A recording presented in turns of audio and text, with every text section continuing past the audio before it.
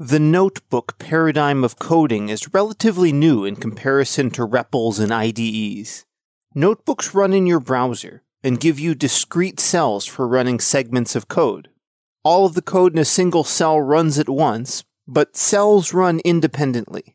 Cells can be rerun, which is a blessing and a curse. The ability to run cells out of order can make it difficult for users to have a clear understanding of what they also might want to recompute. The NBSafety project is an easy-to-install tool for automated management of notebook state, which can help you catch bugs early. Stephen Macke is a PhD student at the Data and Information Systems Laboratory at University of Illinois, Urbana-Champaign. In this episode, we discuss Jupyter notebooks, the development of a custom kernel, and how NBSafety can help notebook users. Stephen, welcome to Software Engineering Daily. Hi, Kyle. Thank you so much for having me. It's really great to be here. Can you tell me a little bit about the work you do? I'm a software engineer full-time, but on the side, I've been working on this project related to safer computational notebooks. It's called NBSafety. And the idea is it's really difficult to manage state in a computational notebook. It's hard to keep track of all of the variables you've defined and what's changed, and what cells you should rerun when a variable changes. For listeners who haven't maybe messed around in a Jupyter notebook before, it can be kind of a different paradigm to work in. If I'm used to programming in, console, REPL, or some IDE, can you speak a little bit to what the notebook experience is like? The way I think of a notebook, which, it's evolved over time, but the way I model a notebook is it's kind of like a REPL on steroids.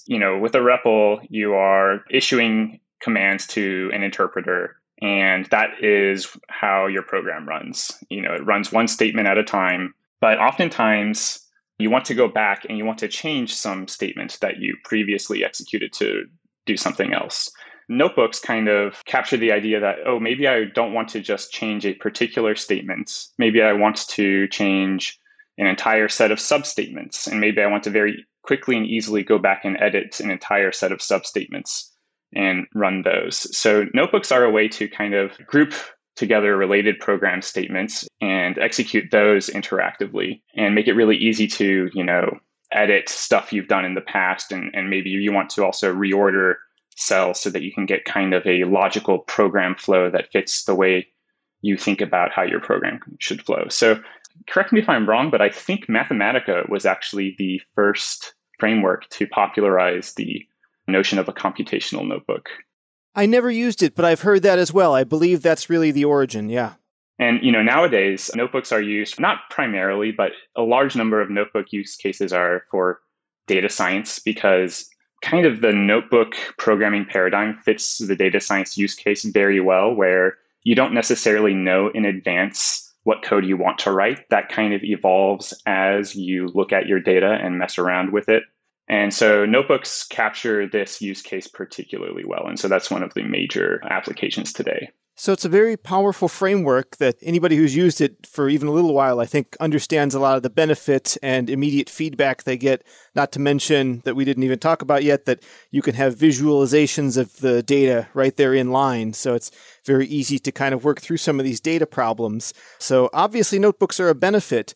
Are there any drawbacks or bad habits that you see emerge when people start to develop their code in this way? Well, I certainly won't speak for others, but for myself in particular, typically when I'm in a notebook, I am focused purely on those advantages you mentioned, that immediate feedback, kind of getting that adrenaline and dopamine rush from being able to see things immediately without too much, intermediate debugging. So I tend to be very aggressive in a notebook, and I tend to kind of write very hacky code very quickly, just trying to get something working as quickly as possible. And oftentimes I will create like thousands of cells that I don't know what they're doing anymore after, 5 minutes or so. And it becomes very unmanageable very quickly for me personally.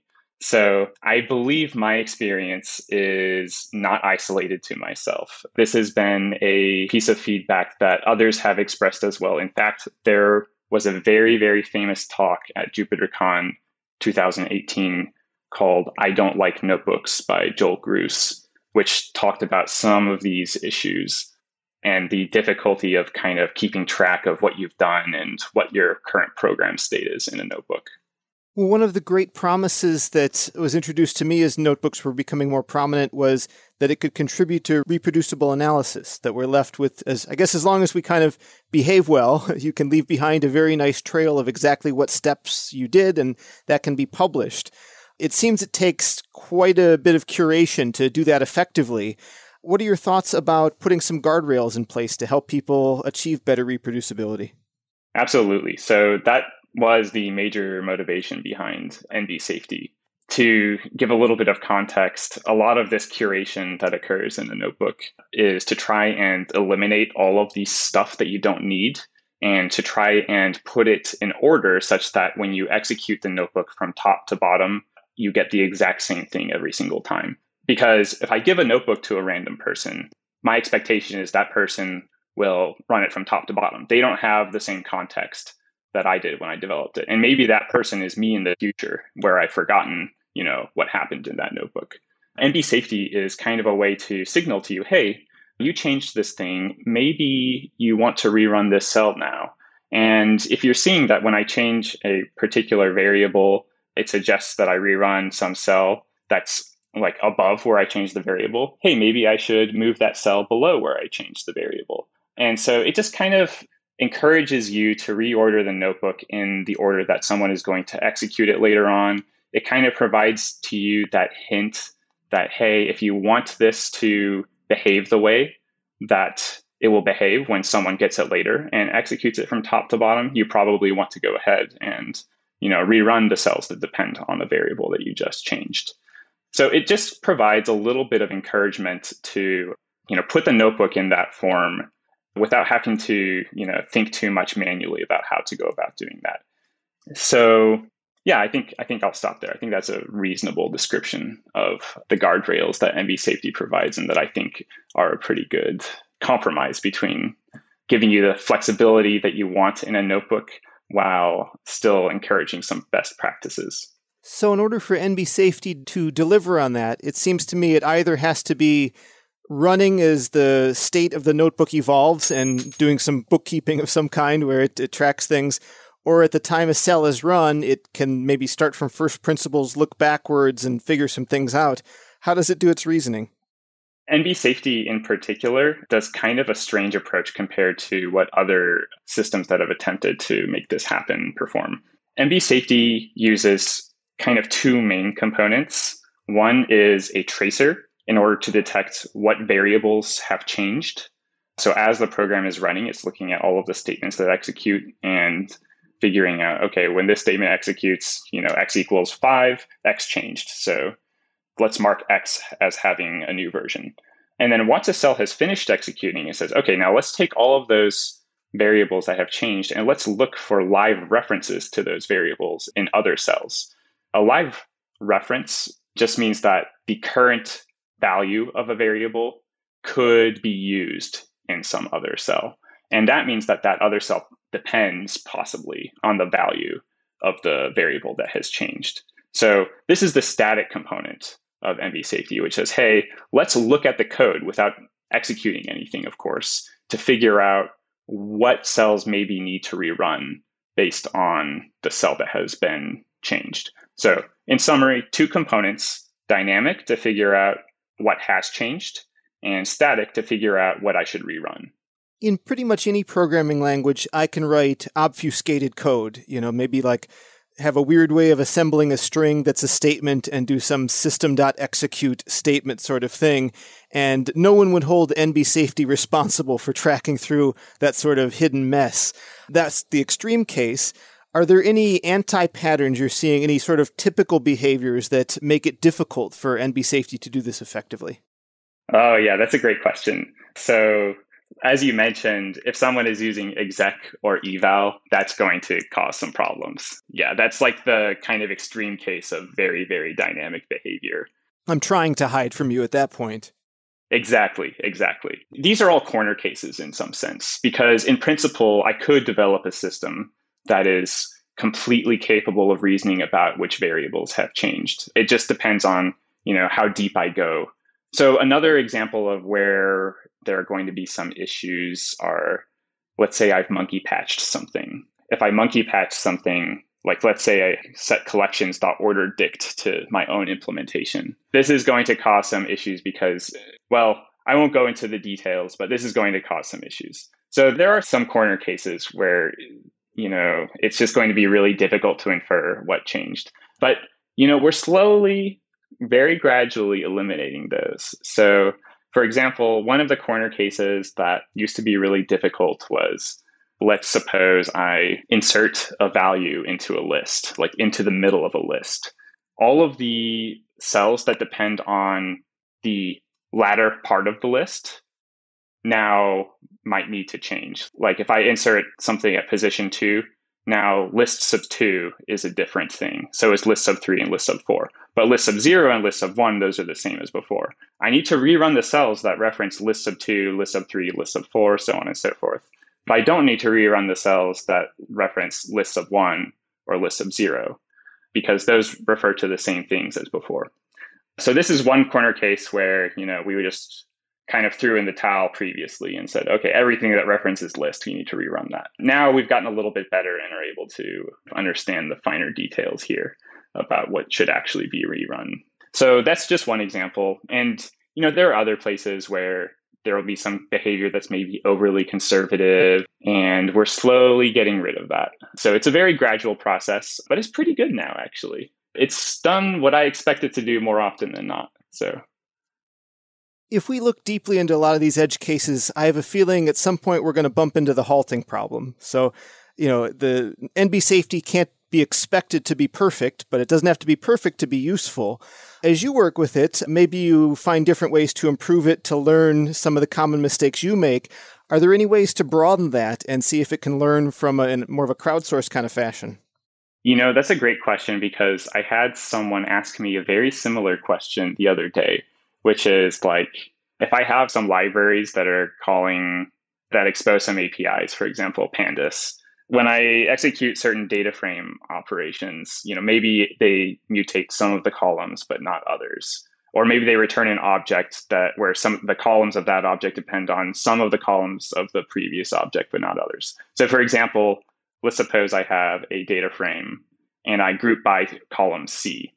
All of the columns in the group by object depend on C as well as themselves. Without that kind of domain specific knowledge, we're going to just say, all of the fields of the group by object depend on all of the fields of the previous object. One approach to kind of getting that kind of more detailed lineage information is attempt to infer these kinds of rules automatically without having to type them all in. So one way to do that would be let's try running this group by method after deleting various subsets of columns and figuring out what breaks. And then based on what breaks, try to infer some rule about which columns in the group by object depend on which columns from the previous object. And this could be used in general, just replace column with attribute. And you have a general recipe for other libraries as well. But, this is kind of very far future reaching stuff. I think probably the conservative approach is going to be what we use for the time being. But in principle, it does seem like something like this could be done, but it's very hard. Along those lines, and thinking about where research might go, what are your thoughts on, at least when I think about the problem, the notebook doesn't necessarily contain my full state, right? It doesn't know which version of Pandas I have installed and some of the data behind and all these kinds of things. And that's not the notebook's fault, but there's maybe a way we could attach a container to this or some other, hashing process that could be added to augment this. Do you have any thoughts on ways that we might want to extend or grow beyond just the notebook environment with some auxiliary or plugin or something like that? That's a very excellent question. Because like you said, if I'm just looking at a notebook, the notebook is just a set of program statements. It doesn't contain any information about the environment. People are going to be very opinionated on this, but it would be nice to know, for a reproducibility standpoint, what was the version of Pandas I was using when this notebook ran? what was the version of Python that I was using when this notebook ran. This state could be captured in, a YAML file somewhere, for a container. And that's the approach that a lot of frameworks and companies are going with. But with a custom kernel, like NBSafety, for example, we could, in principle, actually extract this information at runtime while the notebook is running and stuff it in a JSON object that gets serialized as part of the MB format, so that when you're actually looking at the messy JSON structure that specifies the .ipynb, you could actually figure out just based on that exactly what the notebook is running on. And I think there is some appeal to that approach. I don't think anybody does this at the moment, but this is definitely an approach that could be taken once you have this ability to kind of dynamically inspect the runtime values of objects. I can look at what is pd.__version__. I can look at what sys.versioninfo is, and I can get all of that information. What is the getting started story? How would someone install or get set up and working with NBSafety? Oh, yes, my favorite question. Yeah, all you have to do is get pip, which is easier said than done, and then pip install NBSafety. And, I also hear that you're not supposed to write pip install anymore. You're supposed to do, Python dash, and then the module. I'm a sinner. I don't know this one. Okay, yeah, you're supposed to not, because pip, it might be configured on your path to something that you don't expect it to be or something. So you're supposed to run Python dash and then the module path to pip and then install. But yeah, sorry, this is a digression. Oh, thank you for the note. Yeah. It's just pip install NBSafety. Eventually, we're going to try and get Conda to work as well. But yeah, that's all it is. And then you can just fire up Jupyter, and the only difference is you pick the NBSafety kernel instead of the normal IPy kernel. And from there, what's the user experience like in contrast to the existing one? In theory, you might actually see no difference. That's kind of the extreme case where you're using a notebook, it's like exactly in advance what you want to write and you're not iterating on it at all. But in practice, what will happen is you'll go back and you'll edit a cell. And when you edit the cell and rerun it, now you'll see highlights in front of the dependent cells, suggesting you to rerun those dependent cells. So the idea is to just kind of reduce some of that mental overhead. But it keeps all of the same flexible, any order execution semantics that a normal IPython notebook has, which is something that was very important to us. We don't want to deviate too far from the typical notebook experience. It seems to me a lot of people would make fewer errors if they installed this. Is there any way you can track or measure that? Oh, we could, right? We could collect those kinds of metrics. Like how many exceptions occur for people, running NBSafety versus without NBSafety. This is kind of like an invasion of privacy. So we don't collect any information. Can we talk a little bit about the empirical study from the paper? This was a little bit interesting because behind the scenes, you never hear about behind the scenes of papers, but behind the scenes, I was kind of in a rush to graduate. Ideally, this would have actually been a real user study with real people trying out the software and getting feedback from them. But we didn't have the luxury of time in that case. So actually what we did is we scraped execution logs from GitHub. So the history.sqlite files that IPython, which backs Jupyter behind the scenes, uses to record history of which cells are executed. So we had the execution logs from a bunch of users. And what we found out is that the choices of which cell to re-execute based on these execution logs actually correlated very strongly with the suggestions made by NBSafety. So in some sense, it agreed with what real users were trying to do. And similarly, if there's a cell that was highlighted by NBSafety as being stale or unsafe to re-execute because it has some dependency that still needs to be refreshed, these cells, it turns out, were actually avoided by real users. So the long and short of it is, it looks like it agrees with what real users tend to do. And the idea is that, if you can just kind of delegate some of that responsibility to this kernel, you don't have to think as hard about what you need to rerun in order to make sure that your cells are referencing the freshest data. So that execution log, is that embedded in my .ipynb file? No, actually. So the IPyNB file is just the kind of static snapshot of the most recent code that has been executed in each cell. The execution log actually tracks across all of the executions what is the code that you asked to be executed for each cell. It's a little more high fidelity because we actually needed that data. It wasn't enough to just look at the static snapshot of a notebook in order to infer like whether a cell was rerun or not, for example, because we just didn't have that data available, or like how did the cell change over time, that kind of thing. And as you know, that is something that is very common for notebooks. You'll iterate on a cell several times before you get it right. And so we actually needed that kind of more fine-grained data, which is not available in the notebook JSON by default. You actually need to look at the history.sqlite that is part of IPython.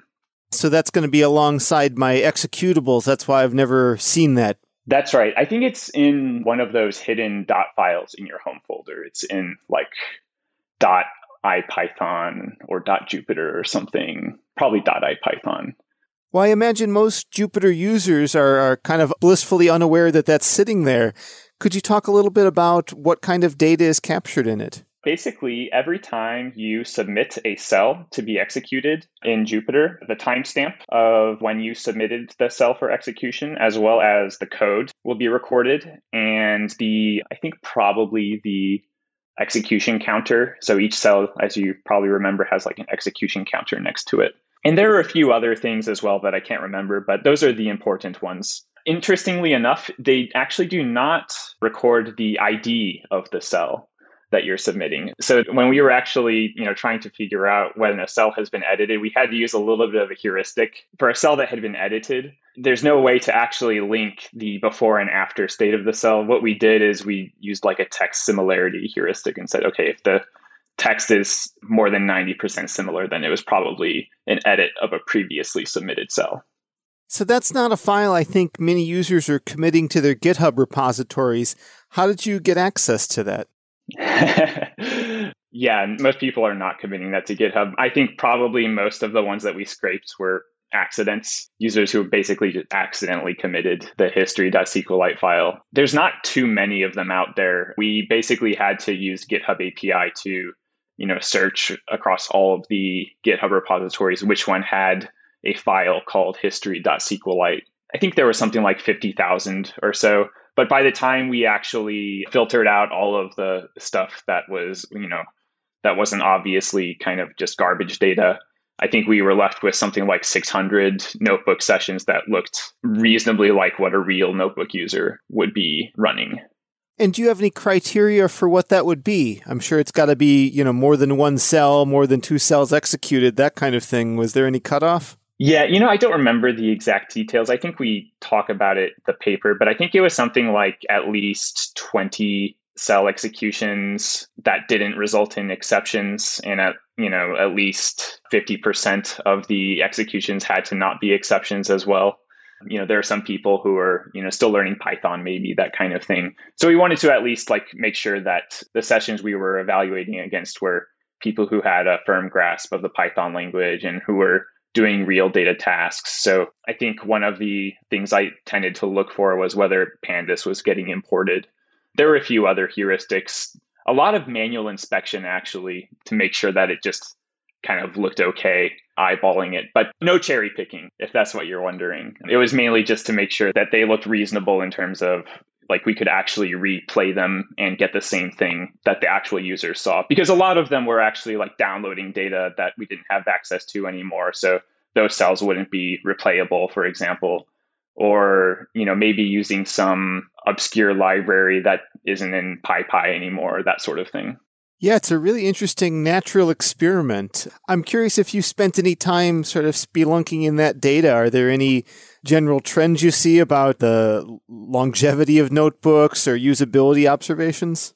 At least for these particular notebooks, they were very messy. Definitely scratch pads, just trying to, get something prototyped quickly or working quickly and then kind of throw it away afterwards. Which is not the way everybody uses notebooks, definitely. But in this case, it was definitely get something working once and then throw it away once the idea has been tried out. Yeah, I relate to that use case very strongly. That's a typical Jupyter Notebook experience for me. Me too. Well, I'd love to delve into the process of integrating it or building up your own IPython kernel. I think people are aware that these kernels exist. Maybe they've installed a couple additional ones beyond Python to use other languages, but there's something a little bit mystical there for many developers.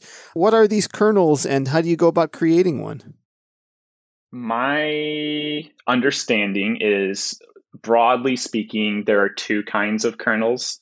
There is a full-blown custom kernel that basically implements various hooks for the Jupyter kernel protocol. And then there are wrapper kernels, which maybe override certain hooks, but for the most part, delegate most of them. NBSafety is a wrapper kernel. For the most part, it is just overriding, I think, the execute function and doing a little bit of stuff behind the scenes. There are other kernels like Zeus that are actually like full-blown C++ implementations of the Jupyter kernel protocol. For a wrapper kernel in particular, it's quite easy to get started. You basically just create a class that overrides kernel imported from IPyKernel or something, and you've already got a wrapper kernel. You need to do some extra stuff to register it, but by default, it's just going to delegate to its superclass methods, which are already providing all of the functionality that you need. So you can then override some of those methods. So for example, NBSafety overrides the doExecute method to do a little bit of extra stuff. One of the things that it does is it rewrites the abstract syntax tree of the code that it's being requested to execute to make it a little bit easier to see what's going on. So for example, if I have an attribute a.b, I want to know exactly what part of memory that points to in order to know what is the piece of data that I'm referencing or that I'm changing in order to properly set up the data flow. So this is why NBSafety is actually using a lot of dynamic analysis as opposed to a purely static data flow approach that a lot of other kernels would take that approach instead. Like for example, Observable uses static data flow to implement reactivity. But yeah, it's actually a lot simpler than you would expect. It's just override the kernel superclass. In NBSafety case, it was just override the doExecute method to do some extra stuff. Well, you make the implementation sound easy, but I imagine there's layers of packaging as well. How do you go from that innovation to something that's shipped and installable by other people? Sure. So most of that is handled by setup tools and Python dist tools, which there's not super great documentation, to be honest.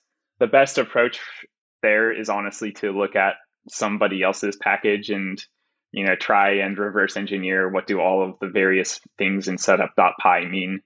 That's what I ended up doing for NBSafety, and the dirty little secret is that that's what everybody does whenever they want to release a package to PyPy. The other dirty little secret about PyPy in particular is there's no validation process for packages that get uploaded there. Anybody can upload a package under any name that's not already taken. So you'll get a lot of people that have an idea for a package, but maybe it's already taken, or maybe it's not, but they want to make sure they get something uploaded there so they can squat on it, kind of like a URL.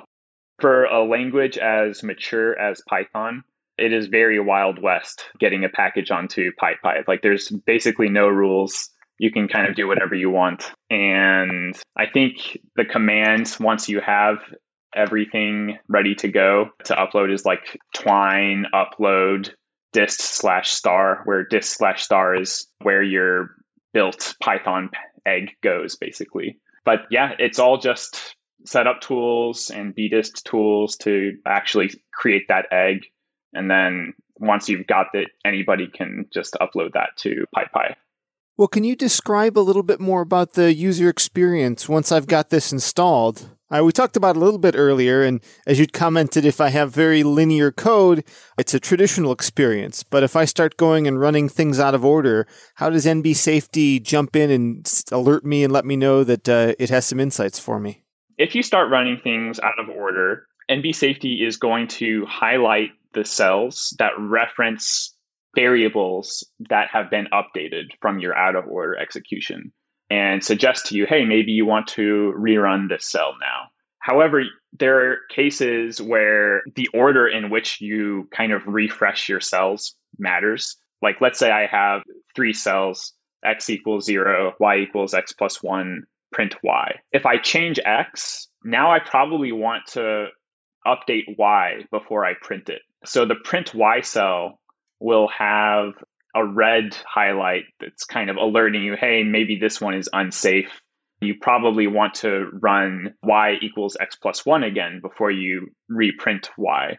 This is kind of a contrived example, but these notebooks can get very, very large. And so it might not be obvious after you've been hacking your notebook for a little while that this dependency structure is even present in your notebook. It just makes it easier to reason about, okay, I probably want to rerun these cells because they reference symbols that have been updated, and I probably want to do that before I rerun these other cells, which refer to symbols that I still need to update. Well, I'm thinking back now to all of those history files. And if you were in a notebook, let's say like this one with 3 cells that you described earlier, and they've run them all, they've run x equals 1, y equals x plus 1, then they've run print y, and then gone back and changed x equal to some other number, let's say 3. A couple of things might happen in that history. I guess it could go stale there. That could have been the last change ever. They could go and rerun those cells in order, the y equals and then the print y, or they could run the print y straight away, ignoring the y equals step. Or I guess they could go off and do things entirely different and never touch those 2 cells. Are those like 4 categories? Does that align with your analysis, or is that a proper way of looking at it? No, that's a great way of looking at it. Yeah. And what we observed is more often than not, people would go back and run the y equals x plus 1 cell and then the print y cell. It was not super common for people to skip the y equals x plus 1 cell and the print y cell. And it was even less common for people to go straight to the print y cell based on our analysis. That was sort of the inspiration for why we, decided, okay, it didn't go in that order, actually. It wasn't like we designed the highlights based on the study. It was more like we validated that the highlights were useful based on the study. But yeah, that's exactly right. More often than not, it looks to me, at least, like people want to rerun all of the cells in their dependency chains and do so in the correct order. Do you envision this as an educational tool or something that an industry practitioner is using in their day-to-day work, like a linter?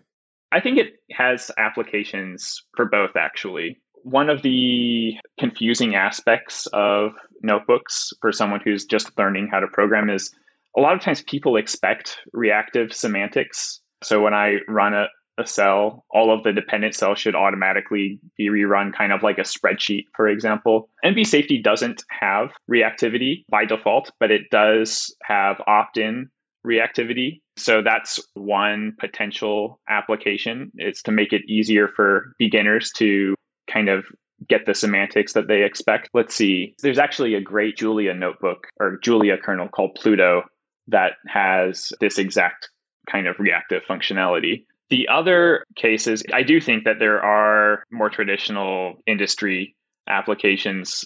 I saw someone actually asking on Twitter once, is there a linter that can fail to validate my notebook if I've run stuff out of order? And I think this is one application. If you think about it, it would be fairly simple to write a linter that just fails to validate a notebook that has had some out of order execution. But it's so common to have out of order execution that this is almost like overly restrictive. So by actually understanding the dependency structure of the cells and instead failing to validate the notebook if that dependency structure has been violated somehow, I think that's a real possible application in industry. In general, I think it just makes it easier to reason about the notebook. No, I think that's maybe just in part evangelization. Like if this were built in, no one would complain, right? I hope not, but it's hard to say. Are there any similar projects that you're following? Absolutely. So there's a few different kernels, notebook kind of inspired pieces of software that I'm following very closely. I think I mentioned Pluto.jl, which is a Julia notebook that implements reactivity. A lot of people have probably heard of Observable, which is a JavaScript notebook with reactivity. So NBSafety, I mentioned, doesn't have reactivity, but it kind of suggests the cells that would get rerun if you had reactive semantics. So I consider it similar. Then there's also this tool called Notebook, which uses memoization and serialization of the cell inputs and outputs to kind of enforce in order execution semantics in your notebook so that you always get what you would expect to see if you run the notebook from top to bottom. Let's see. There's also another kernel called DF kernel for data flow notebooks. The main difference there is you need to manually specify the cell inputs and outputs, which is probably in some cases what you want anyway. But yeah, there's a few different solutions already existing. One I want to draw particular attention to is there's a software startup called Hex, which is doing some really cool stuff with reactive notebooks. They actually let you visualize the dependency structure of which cells depend on which other cells. And that kind of eliminates surprises from reactive notebook semantics. So you know exactly what's going to get re-executed when you change a cell and rerun it. But yeah, it's an exciting space and it's still very nascent. So I'm sure we're going to see a lot of exciting developments in the future. Well, it's interesting that there's a startup. Do you see a lot of commercialization opportunity here? That's a great question. I have no idea. I've talked to the founder of this startup, and apparently this is something that people want, is these kinds of reactive notebook semantics. I'm sort of skeptical, which is why, it's not on by default in NBSafety. I suspect that it's one of those features that people ask for, but then when you give it to them, maybe they're like, oh, this is actually kind of making it even more difficult to reason about. But, what do I know, right? Maybe people are asking for it. Maybe this is really what people want. So for reactive semantics in particular, maybe there's some commercialization. Certainly, there's a lot of commercialization opportunities in the notebook space in general for various features like collaboration or integration with your data pipelines at your company or, built-in SQL execution engines and that kind of stuff. Reactive semantics in particular, not so sure about. The ability to highlight cells to rerun or cells that are unsafe to rerun, also not so sure about in terms of commercial viability. Certainly, though, there's a lot of exciting features that are kind of being explored in the space of notebook startups. And, maybe reactivity is one of them. Maybe NBSafety type functionality is one of them. But I maybe don't have enough courage to do that experiment. We'll see. Well, is NBSafety effectively a completed project, or do you have a roadmap for it? It is definitely under active development. It is usable.